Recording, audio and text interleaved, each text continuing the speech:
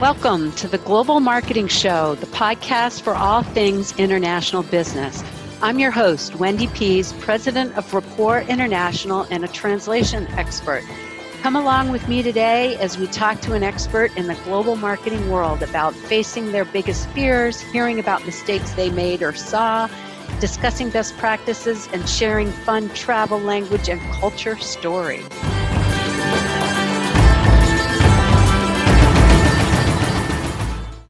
Welcome, everybody, to this week's episode of the Global Marketing Podcast. And today we welcome Jamie Doraghi, who founded Artisan Creative, but he's no longer day-to-day running that anymore. He's now an executive coach and team facilitator, and he's got a special emphasis on Strength Finder, but he's got all sorts of qualifications and experience. He is also the Global Leadership Committee Chair for EO, which is Entrepreneurs Organization. And so we had the opportunity to meet through that. So we're going to get into some of that, about some of that global organization and what he does. So Jamie, welcome so much for being here. Thank you, Wendy, for the invitation. Thank you for being here.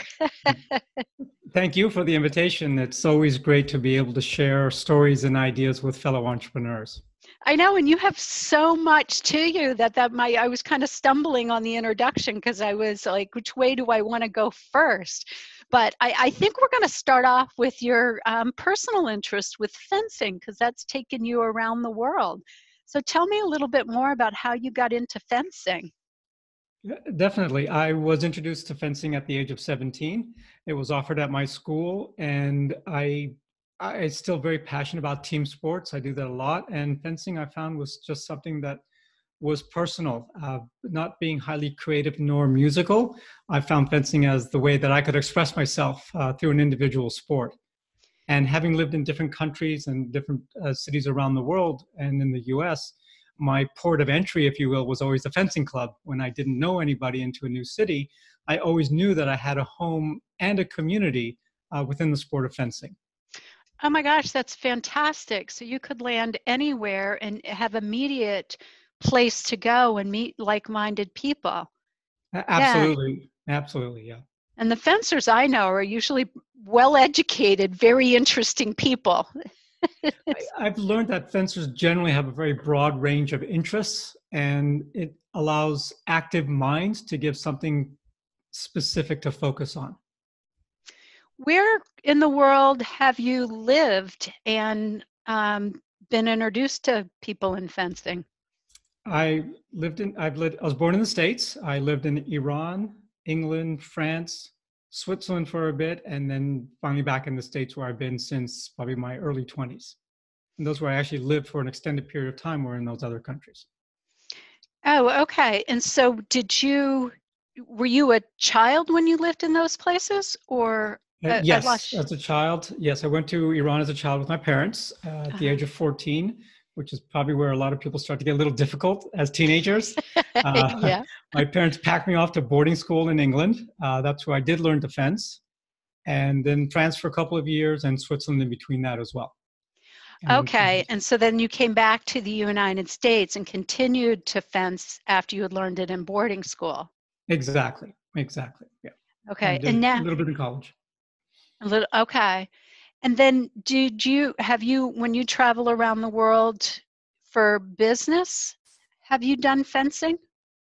I try to take my equipment when I can with me. It's not easy because it's kind of bulky and unwieldy, if you will. Not always the easiest things to get through customs as well. What I have done through fencing, though, is I have been able to travel the world through fencing, and specifically for competitions that have brought me to Russia, to Cuba, Bulgaria, Canada, even to Hawaii. I've gone to a tournament to fence in Hawaii. So it's really allowed me to see the world through the focus on that sport. Oh, that's fantastic. And this has all been as an adult. Yeah, all as an adult. Actually, yes, I competed at the World Championships in 2019, and they were in Cairo, Egypt, the Veteran World Championships. Wow, fantastic. I'd love to go see that. All right, so you also mentioned that at 14, you moved from the U.S. to Iran. Tell Oh, actually, me. at two, I moved from the U.S. to Iran, and then at 14, I went to England. So my formative years were in Iran from the age of 2 to 14. Oh, okay. And then you went to the UK. You lived in France and Switzerland and the US. Oh my gosh, you've had such a fascinating upbringing. Talk to me about the different cultures and how you land and navigate among them. What I found for me is the importance of at least trying to learn another language, and because language opens doors that are otherwise closed. And food is a great way because we all share that. And if we can share food, then we can share language and culture as well. So I try my best to learn about the food, to learn about the culture, and get some elements of the language as well to help open up conversation. What kind of elements of the language would you try to learn? Well, usually the open ones are the gratitude, and talk about the food and sort of how do you express gratitude? How do you say thank you? Welcoming ones that sort of open up uh, the warmth that each culture has to offer, and being naturally curious about how the food is prepared. What does that bring to them when they serve when we serve different dishes to each other? We're sharing of our culture when we share our dishes. Oh, that's fantastic. I love the whole gratitude way because I did have a discussion with somebody on an earlier podcast and we listed out the words that are helpful to know. And I've talked with other people about gratitude and how important that is too. So you just brought them together of words of gratitude really are going to make you more welcome and spread the warmth. Yeah. Absolutely. Okay, so gratitude and words and then goes into food. So tell me about a good food experience you've had that might have been unusual to our listeners. I guess part of that is I love Iranian food or Persian food. It's heavily based on a very aromatic rice, and then that's served with a complementary what they call khoresh, which are stews, greens. And sometimes they take hours to cook and minutes to eat. Is that a saying? I just made that up right now. It just came to me as we were talking about it. Well, as the mom of two teenage boys, hours to cook and minutes to eat really Yes. resonates with me. And if we can slow it down a bit and then interject conversation within that part, then the meal gets extended accordingly, and then it becomes an exchange, and it's a way of connecting with others. Right. Okay, so I'm going to ask you afterwards to send me a recipe for one of your favorite dishes because I'll be happy I'm going to to. try to cook it. All right, so now tell me about what you're doing now. What I'm currently doing is that I really work one-on-one with those who work one-to-many so they can lead and live with impact. And how I do that is really embracing a philosophy of life-work integration. They call it work-life balance. Fine. I'm really about life-work integration because life has to come before work. And then the integration of those two is really where the magic happens. And I'm speaking mostly through the lens of an entrepreneur, because that's been the experience, where the separation of the two is very difficult. And the embracing of the two can become more powerful. So give me an example of somebody you've worked with who was really failing at this and what they did to change to succeed at it. And you can change the name for Absolutely. confidentiality. Yeah. An executive that I was working with was having a very successful business and not such a successful home life. And the executive was very used to planning everything out and giving the marching orders, and everybody was following them. When it came to home life and with a partner, that philosophy didn't exactly work because the partner was not feeling as included as they probably should have been. And then that would extend to teenage children as well, who were coming into their own self-discovery. And by working more closely together and using Clifton Strengths as a tool to open up the conversation, and then encouraging the executive to have their partner and their children take Clifton Strengths and start having conversations around, hey, we're really good at this. How do we become great at it as a family? And then when the executives started to change their inner monologue of how they're always ruminating and going things through, taking things through their head, right? Mhm. And to make it into a conversation that connected, the family dynamic started to change. And that lifted everybody up, which made him a better executive and a better leader and a better father and a better husband. Did you work with him one-on-one, or did you pull his family in at times? I work with him primarily one-on-one. Occasionally I get invited to work with the family as well, which has happened on several occasions, because I come in with an objective perspective. I don't have an agenda. I'm more, as they say, the guide by the side, and to versus the person, as they say, the sage on the stage. I don't need to broadcast. I need to listen, and through listening, I'm able to better guide. That's really fascinating because what you're talking about is coaching business leaders, but you're starting with communication and really working on, I mean, it's close to being a therapist. It may feel therapeutic. I'm not Uh-huh. qualified in to be a therapist. However, I'm learning that talking through things does feel good.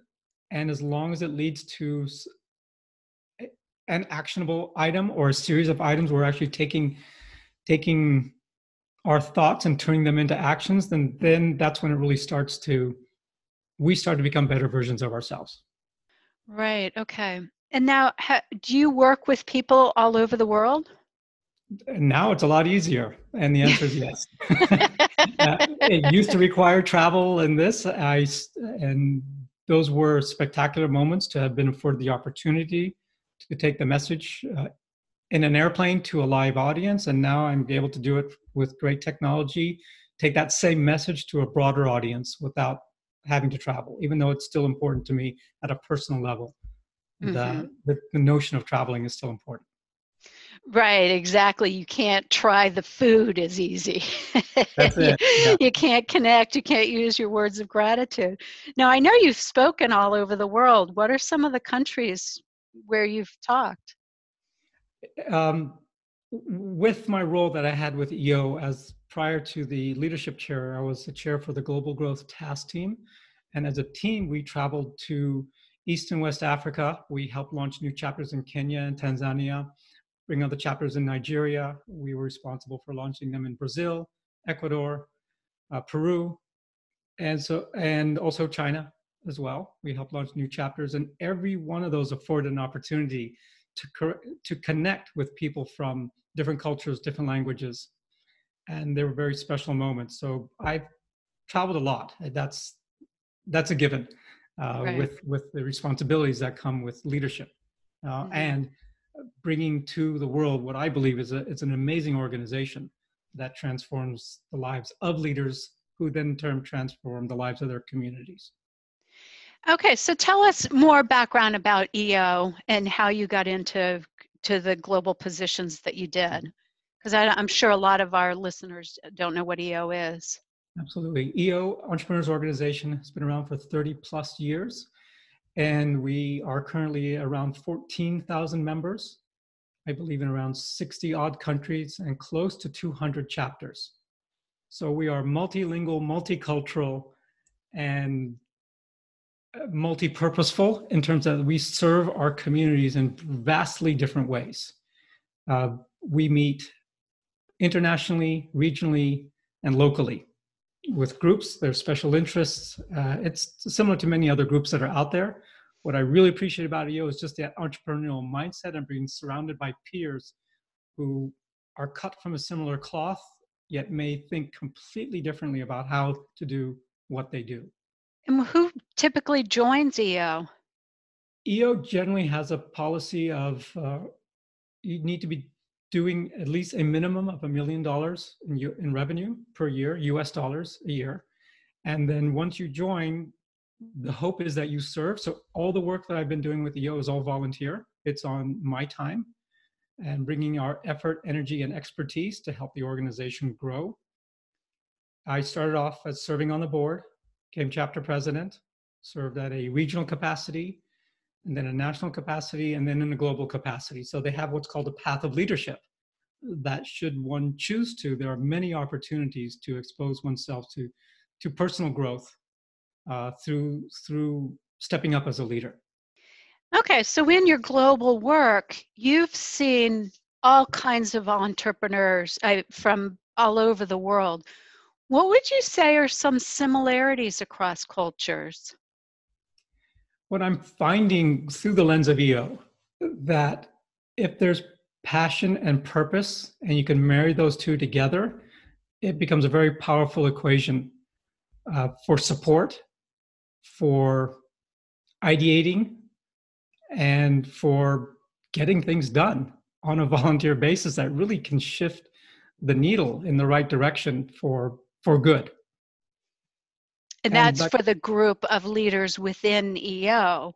Mm-hmm. And how do people take that out to their companies then? What I've learned is that we have a responsibility that if we're getting this great learning, is how do we share it with others? And there's a difference between sharing it and telling others what to do.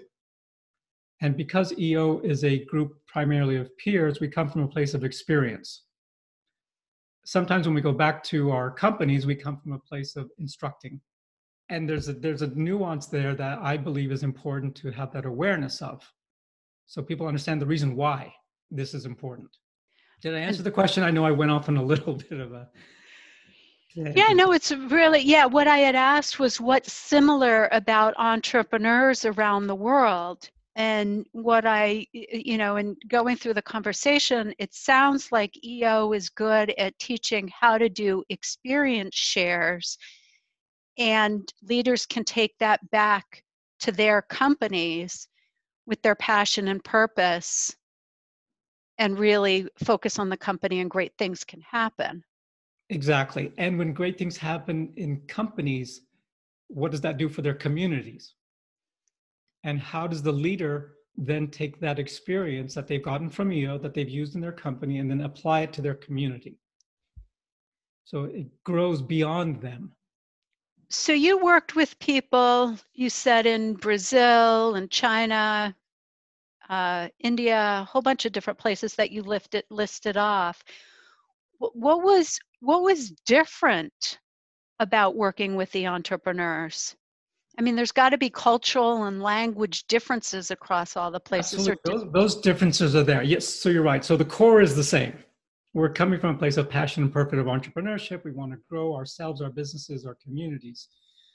Sometimes we need greater awareness of our own linguistic limitations.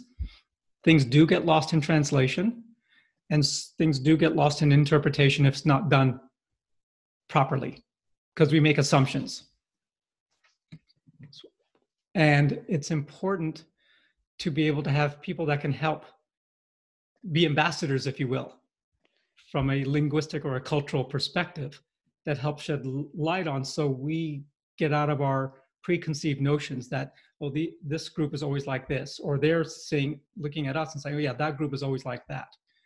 Because really the reality is somewhere in the middle between the two. Of the expectation versus how people really are. And so exactly.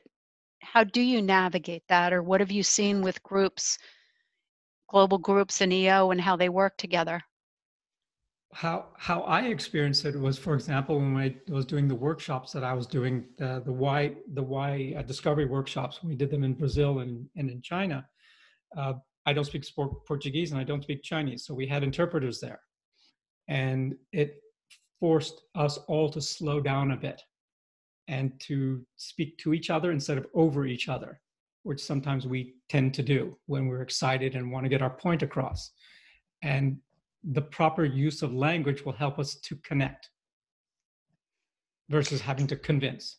Oh, that's so interesting. The proper use of language and speaking slower helps people actually connect. That's so fascinating, because I've heard research about taking a bunch of executives in a room and starting out the meeting with 5 minutes of meditation, that also slows everything down and people connect better and have better ideas. And so there's almost a part of the interpreter being there that can do the same thing. Exactly. And that creates awareness. I realized that a couple times when I was speaking to a larger audience, It could have been nerves, it could have been anticipation. I was speaking too fast, and I happened to catch the interpreter's eye, and they're like, slow down a bit. And that was a signal to me that I have to slow down to give that space for the connection to be made. What else did you learn about working with an interpreter? In this case, they are your partner because they are representing your message. And it's important to meet with them ahead of time to have an overview of, hey, this is what I'm talking about, to tell them, if I'm talking too fast, let me know. And so having that understanding and that connection, because they are the gateway to the audience. As the audience is listening, they may not be fully understanding what you're saying. And what do you think is the biggest challenge with an interpreter? Oftentimes it's just the level of competency, maybe, and fluency in the language. Otherwise, I don't really see a challenge. I believe they're a necessity. They have been for the work that I've done. Right. I see. So you've got to have somebody good. Did you run into any problems with competency, or you had all? The ones that we did, and the way I could tell was the body language of the audience. Oh, that they were really getting it engaged. Yes. So the same way you'd read an audience as a speaker, even if you're speaking through an interpreter, you're watching the audience for the same cues. Exactly. There's a little bit of a delay because the words are coming through a third party. And then when you see the head nods or the smiles or that, or if they're whipping out their digital devices, you know you're not connecting with them, and that happens too. Yes, that's certainly the case. And what were some of the big striking differences that you saw in countries? I mean, from a human standpoint, there are none. We're the same. If we're talking about food or pace of life, that's all part of the experience that I love to embrace. So I tend to look for, where are we connected? Where are we most similar? The differences make it interesting because there's a point of exploration. I'm looking for the connection in the roles that I have. So you were talking, well, in the introduction, I said that you have a special emphasis on the Strength Finder, and I think you talked about it with the family that you were working on. On some of these certifications that you have, can they pick up that similarity of, we're all humans? Or is there cultural differences on how they do some of these profiling that might give you a skewed response? Gallup has done an amazing job with their data. They have 24 million people who've taken their assessment, so they have a lot to draw from. And what I found interesting is that by most countries, they have been able to rank the full 34 talents based on each country. And so you can go to gallup.com and just look for data per strengths per country. And they'll pull up, I think, 100 countries or something like that they can draw from. So there are nuances. There are some cultures that are very high in command. There's other cultures that are very high in harmony, if you will. And that's just what makes this whole network so interesting, is how do we connect through our strengths? In addition to cultural nuances and all of that, how do we connect through our strengths? And I believe Gallup has it in 15, maybe 18 different languages that you can take the assessment in those languages. It's right on the upper right side of their website. Tells you how many different languages you can take the assessment in. Okay, so I don't know if you want to talk about, you took the assessment and what your strengths are and come up with a sample person who might have strengths that are very different than yours. And how do you find that commonality to work well together? What's interesting about Gallup, that 1 in 250,000 people will have the same top 5 as you in a different order. To have a person have the same top 5 of you in the same order is 1 in 33 million. So the numbers are vastly different to our own sense of individualization of who we are as individuals. And how that works best, if you speak strengths to strengths, is having the reports out there and just sharing. Here's what I'm good at. Here's what I'm not so good at. And then finding complementary strengths within the other person so they can fill up the gaps that I naturally don't have. I just don't have this strength. This other person does. Great. How do we partner together if we're sharing a common objective? How do we both play to our strengths? And so where would you, if you're working one-to-one with somebody who leads one-to-many, how would you apply that strength finder in their leadership? Can you give me an example of somebody that you work with there?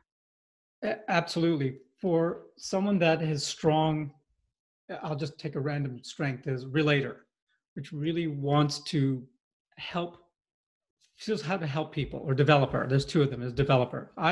Developers in my top 5, and I like to invest in others, and those that are good, I want to make them great. Now, if I'm working with another leader like that, I'll use myself as an example to shine a light on something they won't see. And I'll say, by the way, this is my blind spot. Do you happen to have the same blind spot? And the likelihood that they do is an eye opener. So sometimes my blind spot is an overcommitment to helping others at my own cost. Okay. So once you know that, which takes a lot of introspection and understanding, and I guess the test can help you figure that out, then you've got to set up boundaries or safeguards around your blind spot so that you can do what you do best. Exactly. And then from there, this is where a leader really needs to understand that being an island is a lonely place to be. And this is where peer groups help to open up conversations and discussions, putting together a leadership team and having everyone on that team take their strengths finders and open up the conversation based on their strengths. And the leader needs to go first to say, here I am. This is me. What do you see? And having that opportunity to be authentic, to be vulnerable. I find Strengths Finder is the science behind the art of who we are. So you've got 34 talents, I think you said, in the Strength Finder. There must be some that run across professions. Like if you're an entrepreneur, you probably are more likely to have some tendencies, whereas if you're an engineer that's worked for a large company for years. Can you categorize some of the more common ones that you see, or can you clump them together in any sort of way? Speaking from my own experience, for example, our CFO, been with us for 20 plus years at Artisan, high on responsibility, high on discipline, and the other 3 are relationship based. So not high in strategic thinking, not high on influencing, but really wants to get the job done and get it done well.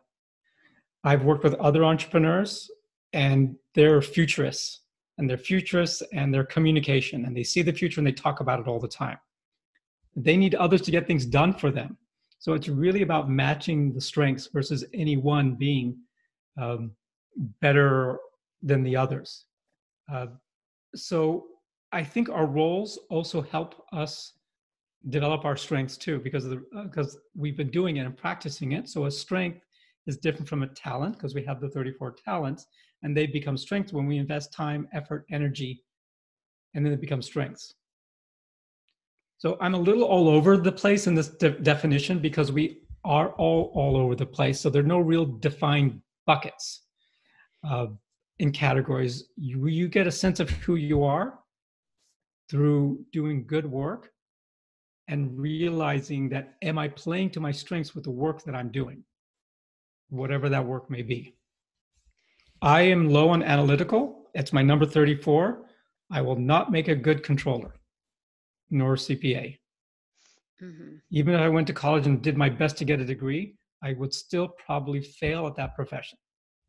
And whether it's aptitude, strength, or talent, or whether just pure dislike because it's not who you are. Yeah.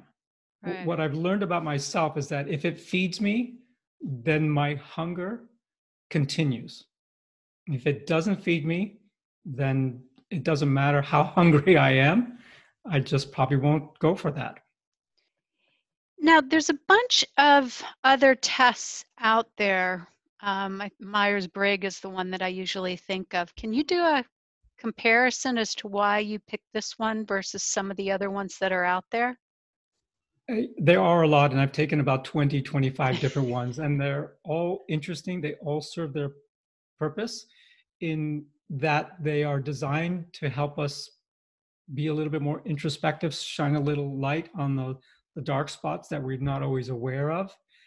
Uh, for me, the reason I chose StrengthsFinder, it gave me the vocabulary that I needed to make what was prior to that invisible, to make it visible.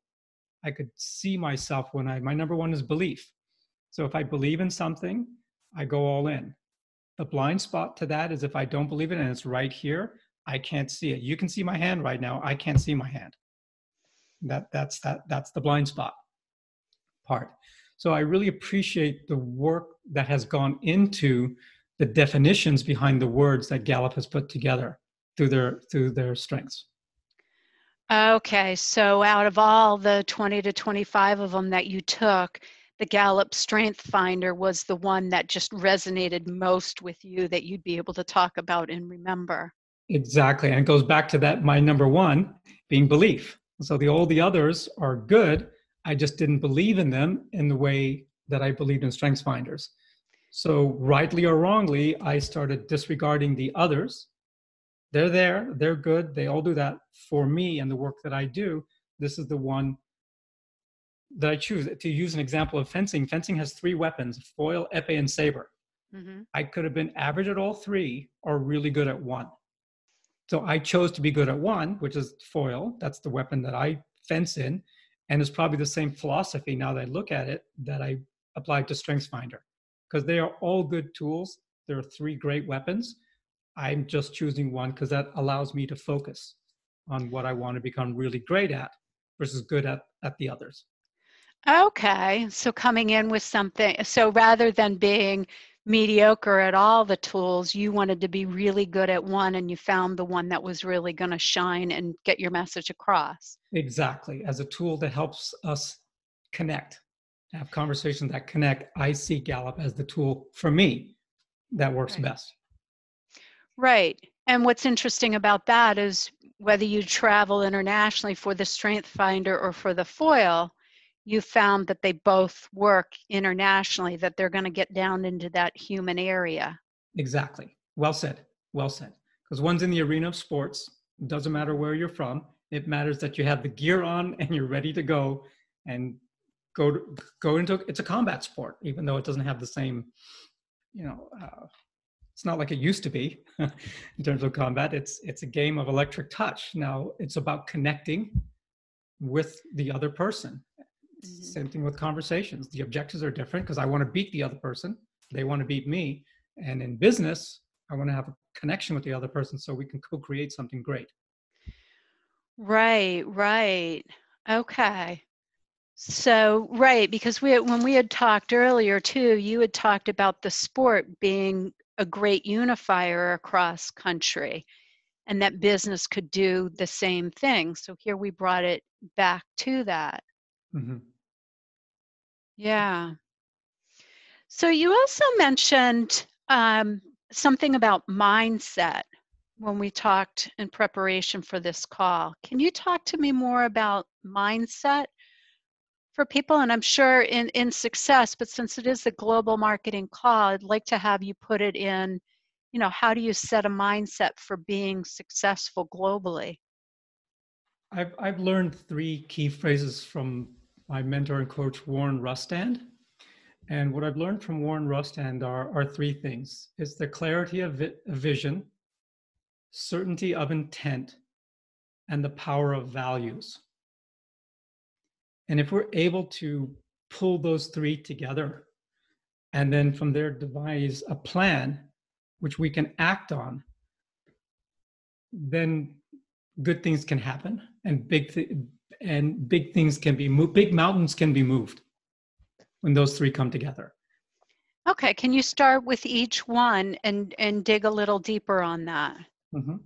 So clarity of vision is knowing where you want to go. And for example, when I first started my coaching experience with Warren, I was struggling in fencing. I wasn't winning or playing to the level that I believe I could. And he gave me a very clear plan. And the plan started with, when are the national championships? And I said, on this date. He said, okay, put a pin on that date or a marker on that date. And then from that point to today, backfill your calendar with all the qualifying tournaments, all the local tournaments, all the lessons you have to have, and fill up your calendar so everything comes to a peak on that day, which in this case happened to be June 26th. And I said, okay. And I did that. And he said, I will be there on that day, wherever the nationals are. And I said, okay, this is getting serious now. And one thing I've learned about and respect about Warren a lot, when he says it, so certainty of intent, when he said, I will be there on that day, he was there. We did the training. This was in the over 50s. And the last couple of years, I hadn't even made the top 10. I was all over the place. That year, I made it to the gold medal bout. And I was there. I'm in gold medal. I'm in a good position. I'm losing 8-6. You're going up to 10, or if the clock runs out. So I'm losing 8-6. I get it to 8-7. There's 5 seconds to go. Couldn't close the deal. I ended up with silver. Hey, it was better than 17th. Yeah, really. Right? Yeah. And so that was that clarity of vision. Now, along the way, I had to have the certainty of intent that I have to do the work that's needed every single day to get me to this June 26th date. And then within that was the power of values, which are, what are my non-negotiables? What do I value? Besides the being on the podium or trying to get on the podium today, why am I doing all this? What am I truly aiming for? And then along that way, a lot of things began to change. I did a TEDx talk in 26. The next year I did a TEDx talk, I think. My book came out 2 years after that. So the journey has continued from the summer of 2012 to now, because I kept those practices in place over the years. So the certainty of intent was there, and the power of values. Tell me more about the values. I mean, you said the why. That's always such a big thing with entrepreneurs. Why are you doing what you're doing? And you said you had a why besides the podium. The why, from this, there's a school of thought, there are the 9 whys, and it comes from the Why Institute. And my why from that is to contribute to the greater good. So I want to be part of something bigger than myself. That's my non-negotiable. What I do is to create clarity, which is why I love the work that I do, is when the CEO or the team I'm working with has their aha moment, that gives me energy, because that feeds my belief that I'm contributing to something bigger than myself. And what brings it all together is how we do what we do. And for me, from the 9 whys, my how is to make sense of the complicated. So I get a lot of energy from trying to solve problems. If I can make sense of something, I believe I can create clarity. And then I feel that I've helped something bigger than myself. So how did that apply to fencing? Because I completely get it with what you're doing now. Fencing is a couple ways. I'm representing my club, the Los Angeles International Fencing Center, LAIFC. So that's part of it.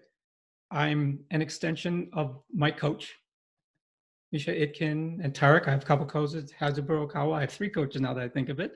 So I'm representing them. And when I made it to the Worlds, I got to represent the United States.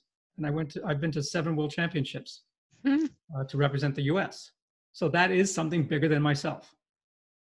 Okay. And that's contributing to the greater good, is because if Exactly. somebody's coaching you, you want to do the best that you can do because it's the greater good, the for your club, for the US.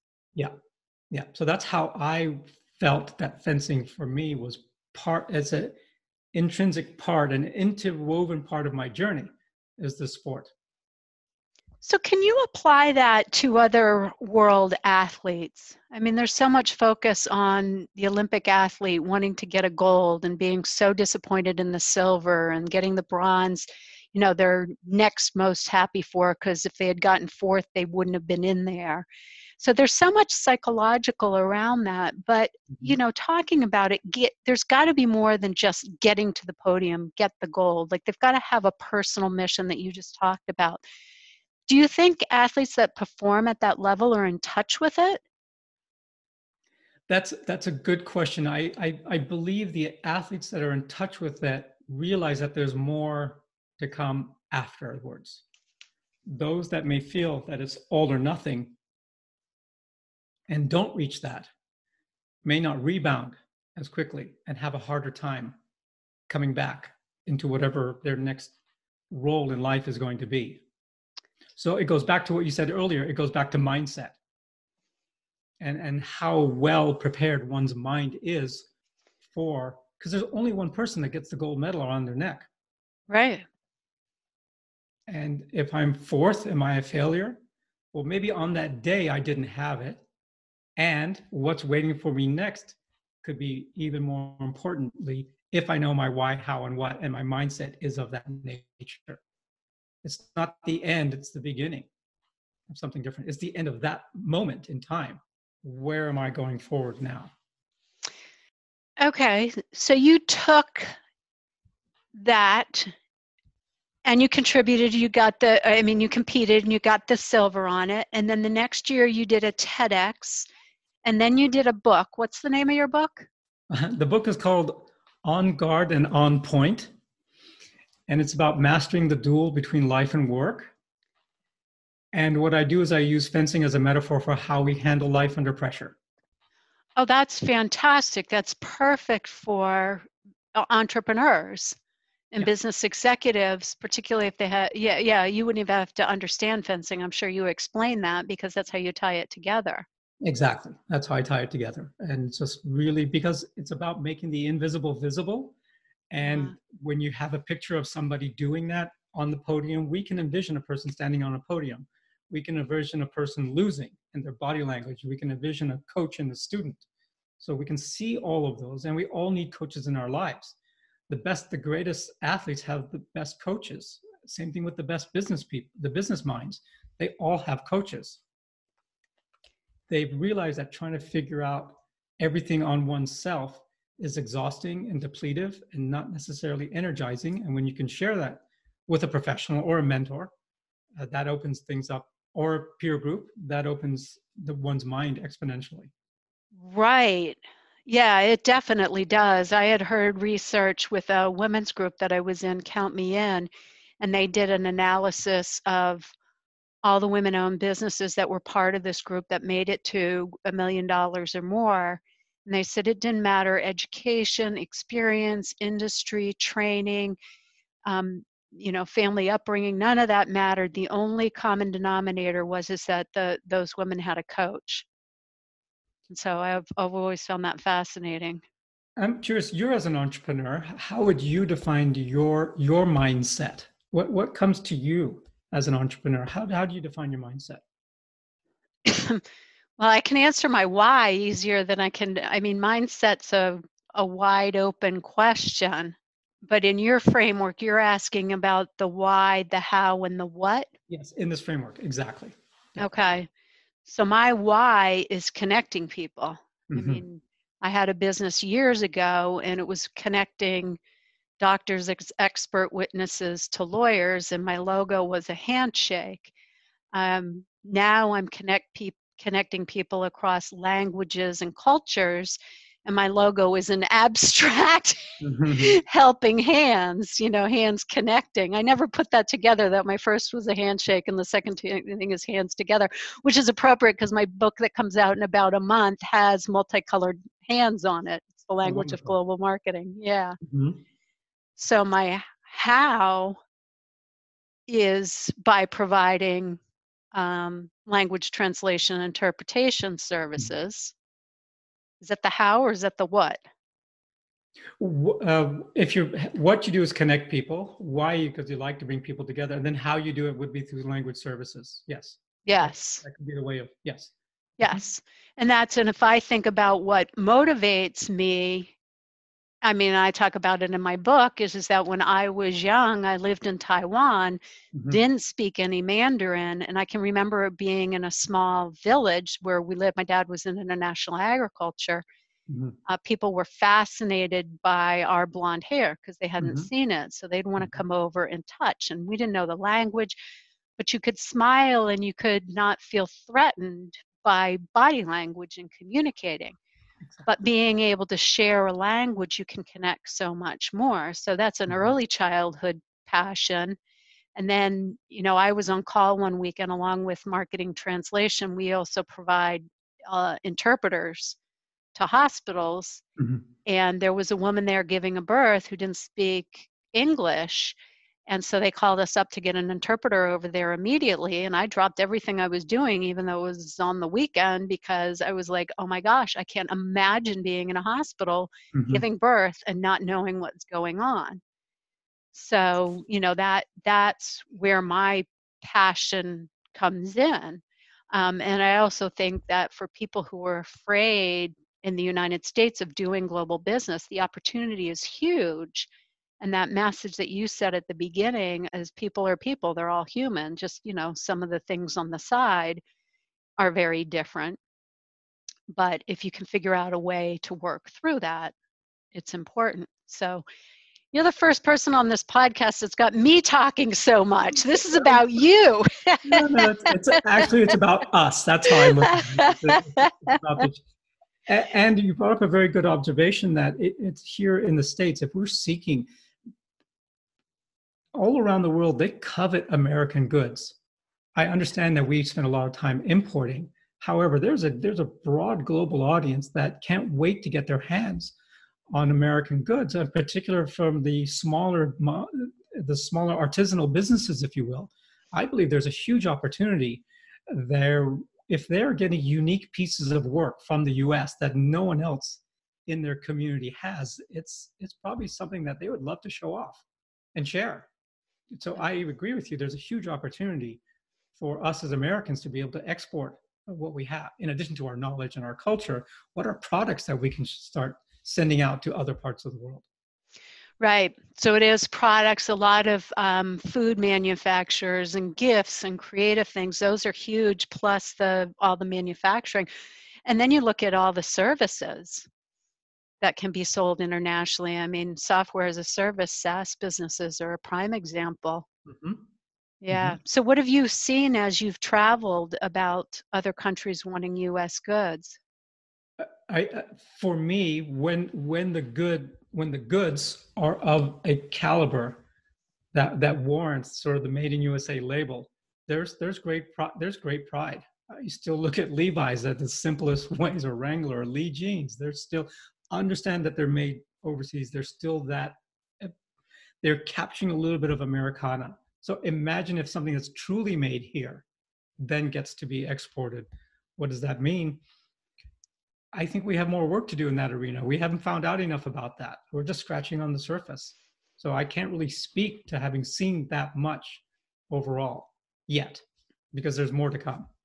Yeah, less than 1% of US companies actually export, and 98% of them are Really? small and mid-sized businesses. And So there's again, grants potential. available. Yeah. There's potential there. And sometimes it's because of lack of awareness, or we're very happy just selling to our friends and neighbors. Well, Hmm. what could we do if we opened up that world? What could that look like? Right.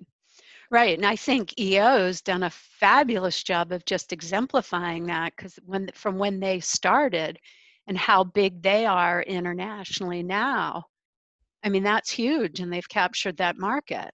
Yeah, EO is the outgrowth of 8 or 10 college students who came out of the Association for College Entrepreneurs in the 80s. And now it's a global organization of 14,000 plus members around the world. It's an American idea. It's 8 to 10 college students that created this organization. I had no idea. That's fascinating to hear. One of our best exports, if you ask me. Yes, it sure is. Huh. Yeah. So, any college students listening to this, think about what you could build right now of connecting people that you could then take internationally. And I joined as the world shut down. So, I've Mm-hmm. never been to one of the international conferences. Are they, I mean, they can't be all in English because you've got people coming in from all over the world for the global leadership conferences. How do they handle language there? We went to one of these universities in Osaka a few years ago, and they had the interpreters there. They had the booths there. They had primarily were the translators were English and Chinese, because a lot of the sessions were in Japanese, and which was great because then we really get to immerse ourselves in the mindset of the Japanese entrepreneur, of the Japanese executive, of the Japanese artist and architect. We really got to see it through their words and through the interpretation. So that was And the important. style of conference, the kind of information that they were presenting. Oh, that's fantastic. I'm so glad. So it wasn't that EO said we're going to expand internationally, but you have to do it in English and do it the American way. They've really done a good job of bringing in all the different cultures. Absolutely, and we've had the good fortune of experiencing these universities in Nepal, in Kenya, in South Africa, in so many places, in Brazil. Rio had an amazing one a few years ago. We even brought 80 entrepreneurs and spouses together to a global expedition in Bhutan. And we did one in Bhutan for 4 or 5 days. I was the co-chair for that event. And it was an incredible experience to spend a week in Bhutan, bringing the mindset of the entrepreneur to the Bhutanese. Ah, that's crazy exciting. Yeah. Yeah. The places you've been able to go. Well, I do want to jump over to some, more personal about you. And this question's coming. What's your favorite foreign word? Uh, Favorite foreign word? It's merci, which is French for thank you, and the Iranians use it as well. Oh. That's so for me, pretty much everyone understands that word. Or you can say it in Arabic and shukran and sheche. It's any word that says thank you. And that goes back to your whole gratefulness or gratitude words. I didn't even think of that. Yes. I didn't think of that till you brought it up. Yeah. Yes. Yeah. No, I started a gratitude practice the November before we shut down for, quarantine. Mm-hmm. And it's just made such a difference in how I have gone through this whole shutdown, not being able to go out. But if I look for all the things that I'm grateful for and saying merci every day, Yeah. it makes a big difference. It does. Yeah. How about your best vacation you ever went on? It was, for me, there needs to be something attached to it. The best vacation I went on was to go on my younger sister is a black and white photographer, really good artist. And she had always had this dream of doing a artistic photographic session in Zimbabwe. So we went to the Great Ruins of Zimbabwe. This was 2015 or 2016, I can't remember.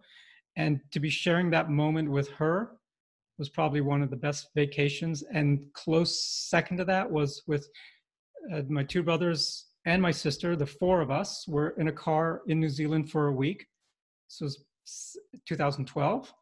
And we just drove around New Zealand together. And for the first time in our lives, we'd taken a trip together like that. And we hiked Fox Glacier and we saw just amazing things together. So that was sharing a vacation is what really makes it a vacation, is sharing the experience. Right. That's so fantastic. I don't know if you were on the call with Dr. Deepak Chopra Yes. when he did the talk for EO. Yeah, and that was what was so striking to me is happiness is so much about doing things with other people. Absolutely. Absolutely. And what he talked about on his talk was strengths. And the data that he was sharing on one of his slides was all Gallup data Oh, about engagement. interesting. Yep. Yeah, that was very interesting to see the chart. It said Gallup data on the bottom right hand side of the screen share. So Gallup is really onto something here because they are more than an assessment. I believe Clifton Strengths is more of a movement and is really pushing people through the science of positive psychology, which is why it was started to begin with by Don Clifton. What slide were you talking about that he talked about strengths? If you remember the dark background and it had sort of a person in the center and had all the different colors and all the different aspects of one's life, if you look at the upper right hand side, it's about the percentage of disengaged individuals in the workforce when they don't know their strengths or the boss doesn't listen to them or doesn't feel connected. Those percentages are massive in this country when it comes to disengaged workforce.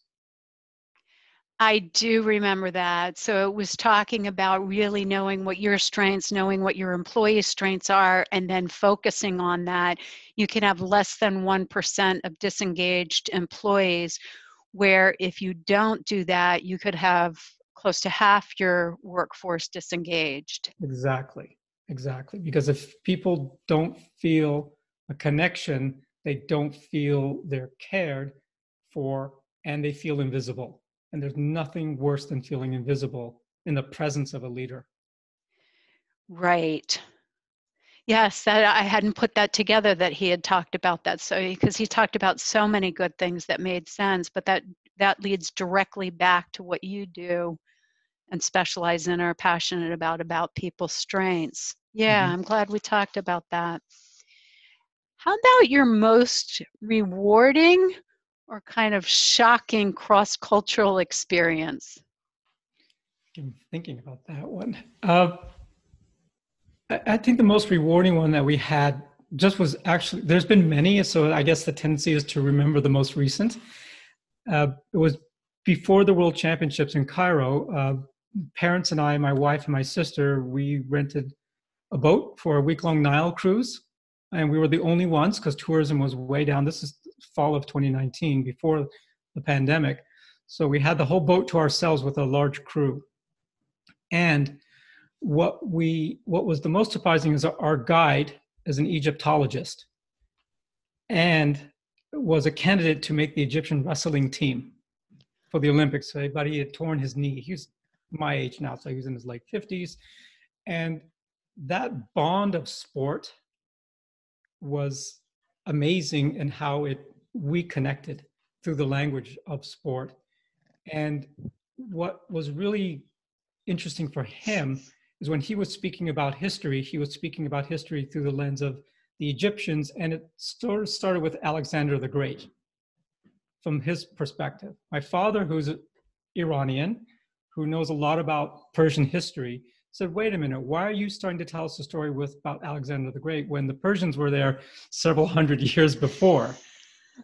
And the look on his face was like, okay, I have a serious audience here, and my mother is very into that. So the bond from a deep for history that took place 3,000, 5,000 years ago of people interacting brought it to the present day.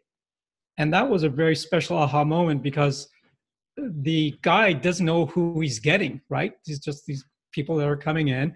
And he was concerned because both of our parents are in their 80s, that would they be able to keep up? So he was very concerned. And seeing the energy that my parents had because they were rediscovering something brand new and it energized them. So that human connection was very powerful in the moment, just in our little tiny group, walking around the pyramids, walking around Luxor. Oh, Very that's powerful moment. fantastic. That is absolutely fantastic. And so, yeah, you're so right that when somebody's a guide like that, they don't know who they're going to get. And so how can they quickly adjust to it? And what language were you all speaking? All speaking English. He spoke a little bit of French. My mother is fluent in 5 languages. So she can And she's from North Dakota, by the way. So she only spoke English up till the age of 20. And all these other languages she learned from college onwards. That's highly unusual. She's quite a remarkable woman. I would say that. What other languages does she speak? She's fluent in Farsi because she lived in Iran for 18 years. She's fluent in French, Spanish, and German, and English. So that's 4 or 5. I lost track. I think that's 5. That's 5, yeah. English, Farsi, French, Spanish, and German. So where did she learn her Spanish and German? She lived in Mexico for a year. While she was a student in North Dakota, she got a Fulbright scholarship to study French in Paris. German was living in Switzerland. We ended up in Switzerland, and she said, well, if I'm going to be part of the culture, I'm going to need to learn the language. So she didn't learn Swiss German. She learned Hochdeutsch. She learned High German because she thought that would be more practical throughout that whole area. And she, even in her 70s, was teaching French to Spanish-speaking kids. Wow. Spanish. Yeah. She's highly unusual. Yes. Yeah. To be able to speak like that. Well, hats off to her. Now I see why she's got such a great son. I mean, you're very insightful. Well, thank you. It's the gift the parents have given us, plus the gift of travel and EO and all of that. It all comes together. Right. That is the best gift that parents can give their children, is to travel to countries outside the United States to remind you how humans are all very similar. So do you have any final recommendations for listeners? The most important thing that I've learned are 2 things: is travel physically, and then travel through books, travel through your mind, read as much as you can. Podcasts are helpful in that regard as well. So open up the mind in as many ways as you can. And languages are a huge doorway.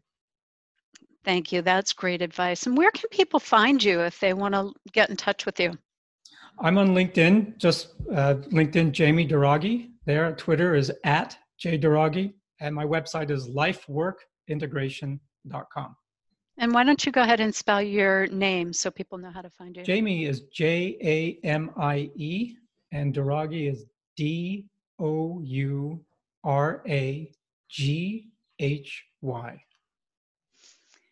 Well, Jamie, thank you so much for being here today. The whole global leadership and how to recognize your strengths and how to work across cultures is so fascinating to me. And I think if people understand themselves, they can understand others better and be successful. So thank you.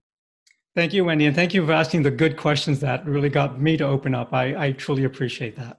Oh, thank you. Yeah, I enjoyed hearing. So listeners, thank you so much for listening too. And I realize I have not been asking enough for people to go into the podcast and give it a 5-star rating. It would really help us out to find more good listeners and good guests. So if you could do that today, I'd be eternally grateful. So we'll talk to you next time. Bye-bye, listeners. That's a wrap for this session. A big thanks to you for listening to the Global Marketing Show. Hope you had just as much fun as I did. New sessions launch weekly on all places you find podcasts: Apple, Spotify, Google Play, and of course on our website. If you know someone interested in this topic, please tell them about us. Au revoir for now.